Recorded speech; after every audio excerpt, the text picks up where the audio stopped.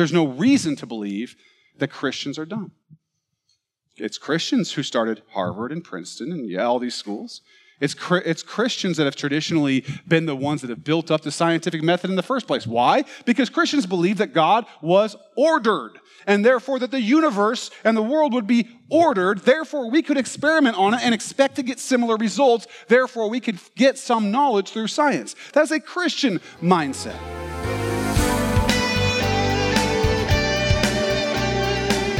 As you can tell, today's episode is going to give us some important answers about the truth of the Christian faith. Here's Pastor David. Right, we got different tools. Right? Law enforcement has an investigative way of discovering. Science has a way to investigate and discover evidence. History does. In the law, we have ways of what we do. Okay, all of these things are ways and tools. Okay, they're all tools. They're methods. They help us arrive at conclusions for the things that we then believe are true.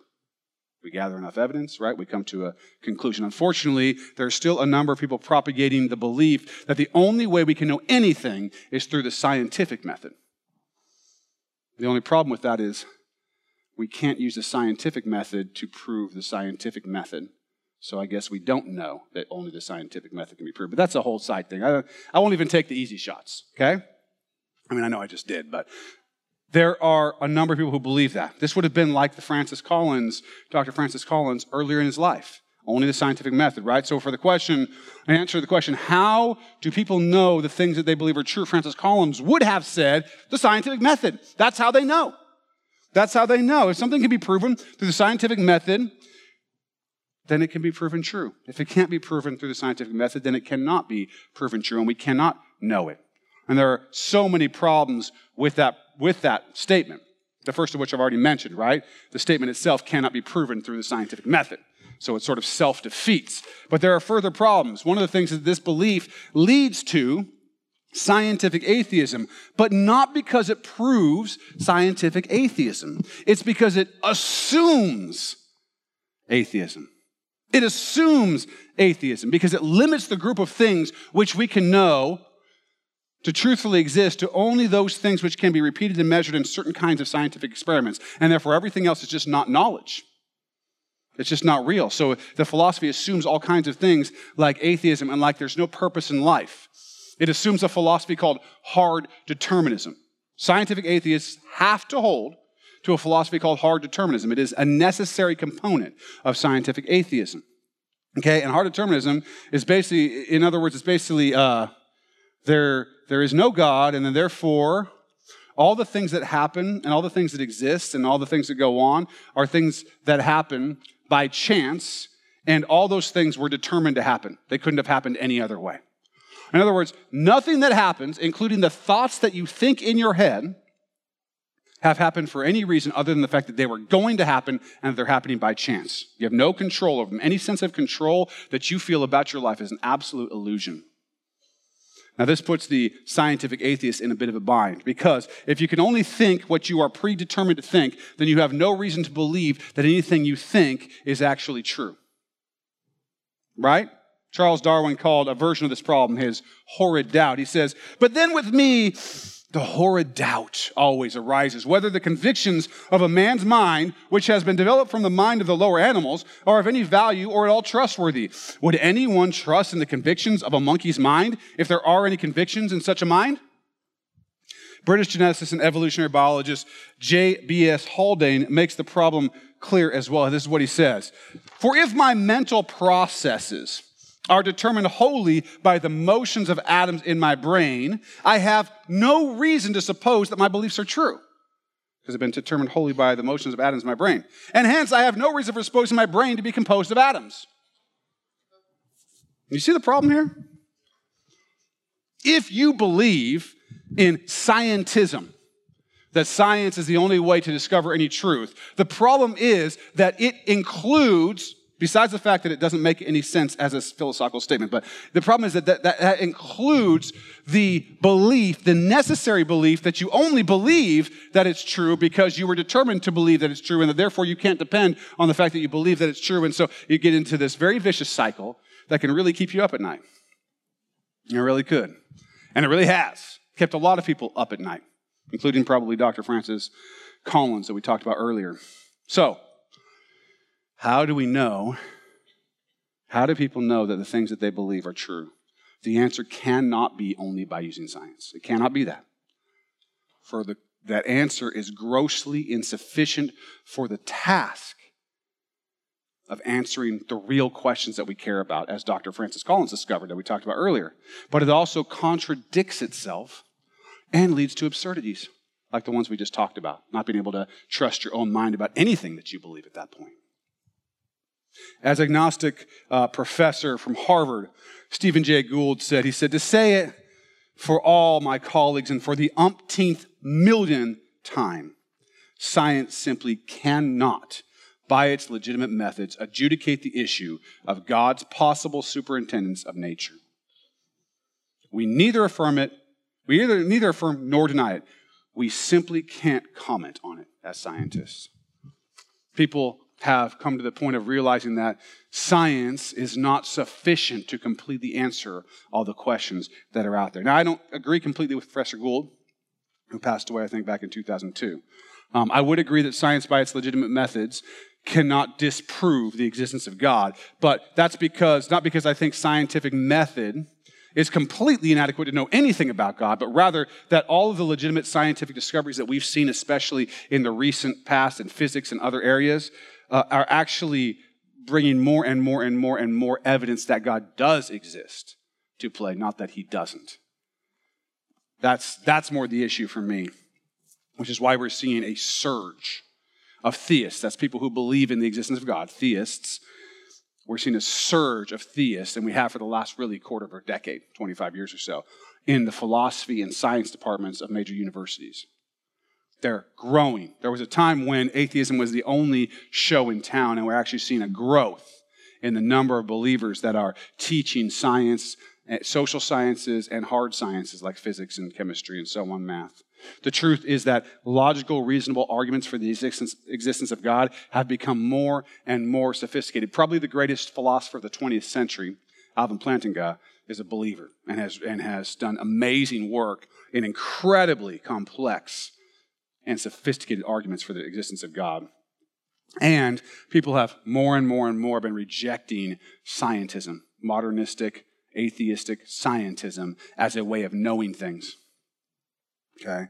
To even say that the scientific method is a main way of knowing things, as opposed to a tool on our tool belt to try to figure out what's true. Okay? Here's the answer now. I'll give you the answer to this question I've asked tons of times now. How do we know that the things we know are true? How do we know that things are true? How do we know that they are? It is the inner working of faith and reason. Now let me explain that. Christians, atheists, whatever you are, everybody has faith. You all have faith. Nobody walked in here today and has no faith. Okay? And here's what I mean. It takes some level of faith to believe any truth proposition. You believe that the chair that you're sitting in right now is not all of a sudden going to collapse. Right? I hope you believe that. You believe that as you're sitting there, it's going to continue to hold you up. But you have to believe that at some level by faith, because one of these chairs, I took all the screws out of. No, I'm just kidding. I didn't do that. Boom. Yeah. No, you're good. You're good. Your faith, but you were starting to lose your faith, at least in that, right? If you are sitting in a chair, if you're driving a car, you're believing that it's not just going to all of a sudden go crazy and pull off the side of the road without you moving it, right? You have faith that your car is going to work the way that it's supposed to, right? You have faith that when your teacher told you that George Washington was the first president of the United States, that she was telling you the truth. You have a certain level of faith because you weren't there. Well, some of you maybe, but most of you were not there at that time, right? You have faith that today this sermon is going to get over in time for you to watch football. Whether your faith is well placed, we will find out. Every belief you hold requires some level of faith. You have a faith position. There are elements of faith and hopefully reason in every belief that you have. This applies to scientific beliefs as much as moral beliefs or beliefs about God or any other metaphysical, right, things out there what you believe about love, justice, truth, and what you believe about when water boils, they're all going to have some aspect of faith and some aspect of reason, right? That's how it works. Faith and reason work together to help us know what's true. How do we know what's true? Faith and reason working together. That's how we know what comports with reality. We use reason, logic, and evidence to get us to a certain point. We gather the evidence. We investigate the truth. We get us to this place where we're pretty sure, really sure, beyond a reasonable doubt. We get somewhere. And then from that spot, the next step that goes from there to knowledge is a step of faith for everybody. This is not unique to Christians or to atheists or to anybody else. We have reason that can take us to a certain point, and then faith has to take us across the threshold. That's how it works. Faith is the thing, is that step that we make, the thing that we do that we can't see based on all the things that we can see. All right? We can see many things, and we take all that evidence. Faith is that step, the part that we can't see, the part that's left. So when we work through the issues that Lord willing we'll be working through in the next weeks, the question for the skeptic is not, do I have faith? You're sitting in that chair hoping that I didn't take the screws out of it, okay? You have faith. You have faith about a million things. There is any real scientist will tell you that there is nothing in the realm of science that has been proven completely. And it's not even in the nature of science to try to do that task, to prove something that would require zero faith. There's no such thing. You already have faith with every belief that you have. Now the question is, which worldview has the best reasons behind it?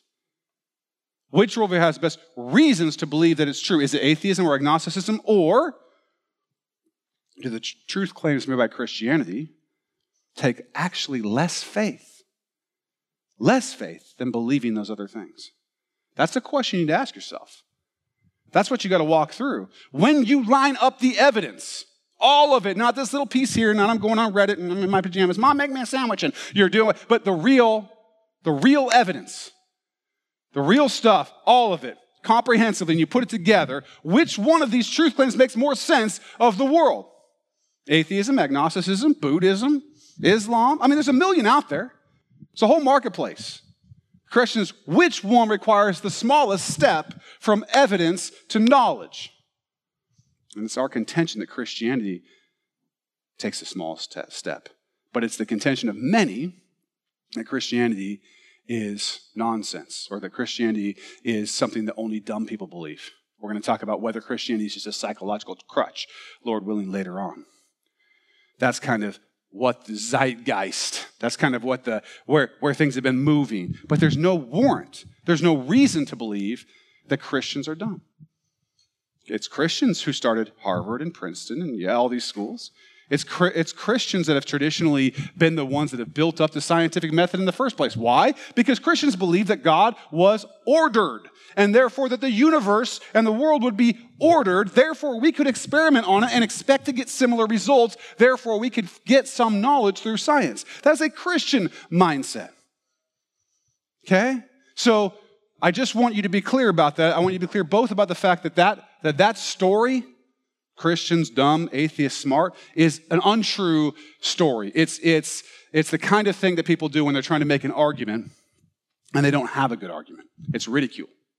That's all it is. It's ridicule. There's a guy, David Berlinski, he doesn't claim to be a Christian. Actually, he describes himself as a secular Jew. He comments on the philosophy of so many atheists and sort of what they've tried to say is true. Lately, and he says this: has anyone provided proof of God's inexistence? Has anyone provided proof that God doesn't exist? Not even close. Has quantum cosmology explained the emergence of the universe or why it is here? Not even close. Have our sciences explained why our universe seems to be fine-tuned to allow for the existence of life? Not even close. Are physicists and biologists willing to believe in anything so long as it is not religious thought? Close enough. Has rationalism and moral thought provided us with an understanding of what is good, what is right, and what is moral? Not close enough. Has secularism in the terrible 20th century been a force for good? Not even close to being close. Is there a narrow and oppressive orthodoxy in the sciences? Close enough. Does anything in the sciences or their philosophy justify the claim that religious belief is irrational? Not even in the ballpark. Is scientific atheism a frivolous exercise in intellectual contempt? Dead on. Maybe there's something to what David Berlinski is saying here. Maybe. People have been more and more realizing and understanding the interplay between faith and reason, both in the physical and the social sciences. As time has gone on, these people who are the ones who are trying to discover truths, they've more and more been understanding and working through the interplay between faith and reason, which is why we see so many more in the sciences these days. The philosophies and arguments that were supposedly proving that God does not exist have been consistently disproven or shown to be faulty, and the arguments for the existence of God have become more and more sophisticated and convincing. It is now reported that 2/3 of scientists in universities they believe in God. 2/3. 2/3 of scientists in universities now believe in God. That's not a made-up statistic like my wife's class. That's real. How is it possible? When Time magazine told us so long ago that God was dead, that he's so alive, not only in churches, but in universities, in science and politics, in every aspect of life, everywhere you go, why is it that belief in God is still incredibly strong? Because we're all idiots? No. Even one of the foremost atheist philosophers of the 20th century, the guy that I used to read when I was studying philosophy, a guy named Antony Flew, a few years ago, went from being this incredibly powerful arguer for atheism to being a theist, a believer in God. The fact is that the evidence that really, really, really smart people who have spent a really, really, really long time thinking about these things, more and more are coming around to the idea that God is real, not that he's fake, not that he's not real. That's the facts. For 2,000 years, it's been trying to be pushed out of existence that Christianity is true, and yet it's still incredibly strong. The evidence is strong. There is plenty here for the skeptic to sink his or her teeth into. And here's the thing. The thing that's really cool about Christianity in this thing, in the way that we're working, is that Christianity is about facts. It's about actual, real, historical facts. So it can actually be judged, not just on some ethereal, spiritual thing, but you can actually judge Christianity on whether a certain historical fact took place. The whole thing, the entire play turns on one act, right? The resurrection of Jesus Christ. The claim that Jesus Christ rose from the dead, Christianity rises or falls on it. If it happened, if Jesus Christ rose from the dead, Christianity is certainly true. People don't rise from the dead. So if Jesus Christ rose from the dead, Christianity is certainly true. If Jesus Christ did not rise from the dead, Christianity is certainly false. Certainly false. 1 Corinthians 15:14-19 says this, "And if Christ is not risen, then our preaching is empty, and your faith is also empty." What's he saying? Your faith, that step you took, was not based on good evidence if Christ is not risen. "Yes, and we are found false witnesses of God because we have testified of God that he raised up Christ, whom he did not raise up if in fact the dead do not rise. For if the dead do not rise, then Christ is not risen. And if Christ is not risen, your faith is futile. You are still in your sins. Then also those who have fallen asleep in Christ have perished. If in this life only we have hope in Christ, we are of all men the most pitiable." If we only have a hope in Christ, a Christ that died and did not rise again, we are the most pitiable people on the face of the planet. If Jesus Christ did not rise from the dead, we are wasting our time here. See, here's the deal. Some of you may think this, but we're actually not here because we couldn't think of anything better to do on a Sunday morning. It's not why we're here. Well, it's raining. I guess I'll go to a church. That's not why we're here. It's not why we're here. We're here because Jesus Christ is risen from the dead. And that is a fact that you can know through faith and reason as much as you know anything. It may be one of the most attacked historical facts in existence because the whole play turns on that one act. And yet in 2,000 years, they have not disproved that Jesus rose again. They have not produced a body. They have not convinced us philosophers. They have not convinced the scientists. I know that Jesus Christ lived and died and rose from the dead based on the same kind of evidence, the same kind of logic and reason that makes me believe that Abraham Lincoln lived. It's the same kind of historical inquiry that I can do to know that Abraham Lincoln lived. I can do that same kind of historical inquiry to know whether Jesus lived, whether he died, and whether he rose again. The same kind of inquiry. It's a historical fact. And here's the deal. I know it's true, and it transformed my life. It's not, Abraham Lincoln didn't transform my life. But because of Jesus Christ, I have life, and I'm new in him. Ultimately, that's what this series is about, because it's always going to be about Jesus. That Jesus Christ rose from the dead, verifying that he is the truth, and that he can and will change and transform you from death to life. Ultimately, that's what I want you to know. But I'm willing to do the work to prove it. I'm willing to do the work to talk about the things that are difficult. But ultimately, what I want you to know is that Jesus Christ rose from the dead, and that the power of his resurrection is still at work, that his Holy Spirit is here and still at work and can change your life. So have you realized that you've been betting your life on the wrong information? Or have the things you've heard made you question some of your beliefs and you want to know more? Call us at 360-885-9000 or send us an email. Use info@axchurchnw.org. And even better, come see us this Sunday morning. Get all the info you need anytime at axchurchnw.org. Well, that's it for today. Thanks for listening, and I hope you'll check out our next episode for more with Pastor David Robinson here on Contemplate.